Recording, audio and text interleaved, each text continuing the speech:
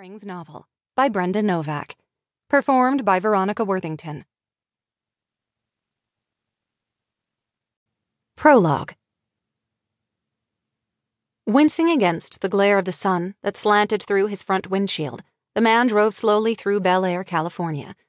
There was so much money in this area, he couldn't even afford to pay the rent on his dumpy one-bedroom apartment, and yet these people owned estates that sprawled over half an acre.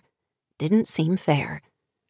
The baby he'd put in the seat next to him, only a few hours old and wrapped in a tattered blanket, began to squirm. It wasn't in a carrier, he didn't own one. He wasn't about to spend good money on something he wouldn't need. "Don't you cry," he muttered under his breath. "Don't you dare cry." He couldn't tolerate that sound. It was like nails scraping down a chalkboard. He had to get rid of the child before it started to make noise.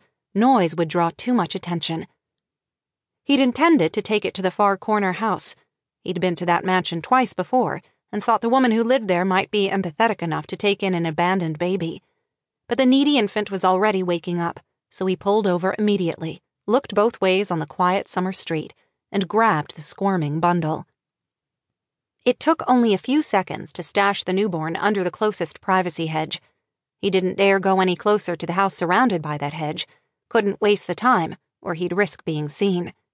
The neighborhood was quiet in mid-afternoon, but there were always service people coming and going.